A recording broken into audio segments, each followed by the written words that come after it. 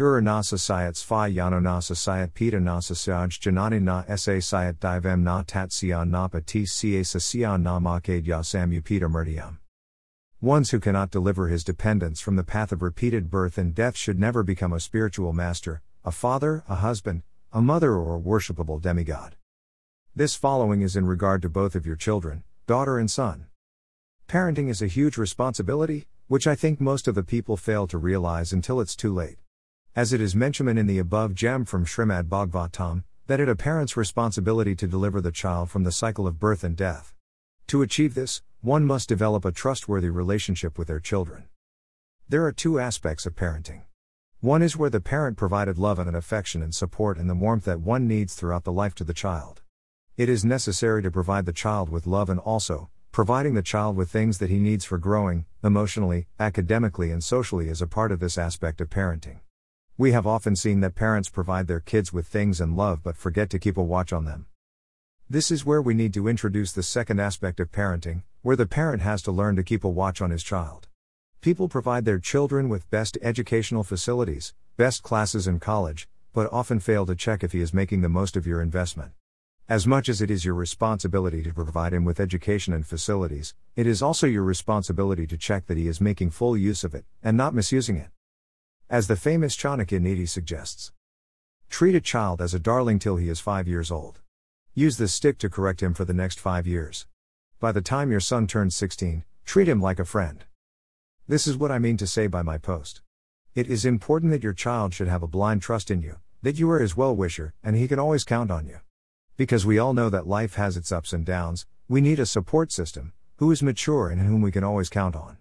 It is a parent's responsibility to have such a rapport with the children. He should be able to share his secrets with you, and should not hesitate to approach when in time of need. The ego problem. I have seen that children today have a huge ego. So the moment you criticize them, they'll make a wall of reserve and won't approach you anymore. So make sure that you befriend them first, let them trust you, and then proceed to preach them. Make sure that your relation is such that they accept you more than they accept their friends. Nothing will be gained by using dictatorship with them. You have to be firm in some situations and that is understandable, but make sure that they don't hesitate to approach you, discuss things well, so that they know they will be heard when they approach you. Now, with that comes another responsibility as a parent, as a friend, you need to keep a check on him. There are a few questions that you can and should ask your children, like where did you get this money/gift from? Where are you going? We must understand that if you are not giving him so much money, where is affording all this luxury from? Who is such a philanthropic friend of his? Here are a few tips for you to keep a check on your children. 1. Come home unexpectedly, so that you'd know what he is doing at home.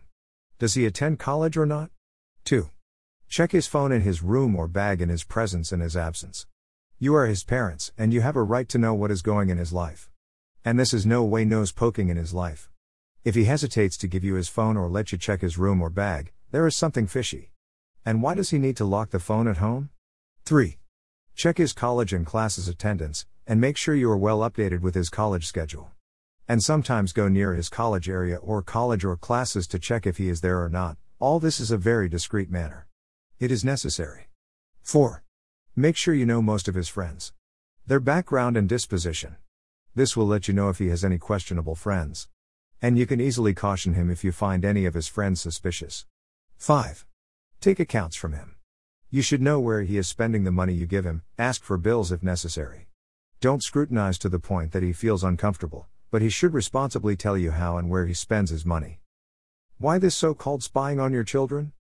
We all are aware with the world that our children are living in, and we don't know when and where he may encounter a bad company. If you don't take care, you'll regret later and he will blame you for not taking proper care. And if you trust them blindly out of affection and pampering, you'll be at the receiving end of regret and repentance. It will only give him an opportunity to take advantage of the blind trust that you have in him. Have confidence in him, but don't give him the room to get spoiled. It all depends on the relationship that you share, and to have a nice relation, it is him who has to trust you more than himself, his best friend and any other person.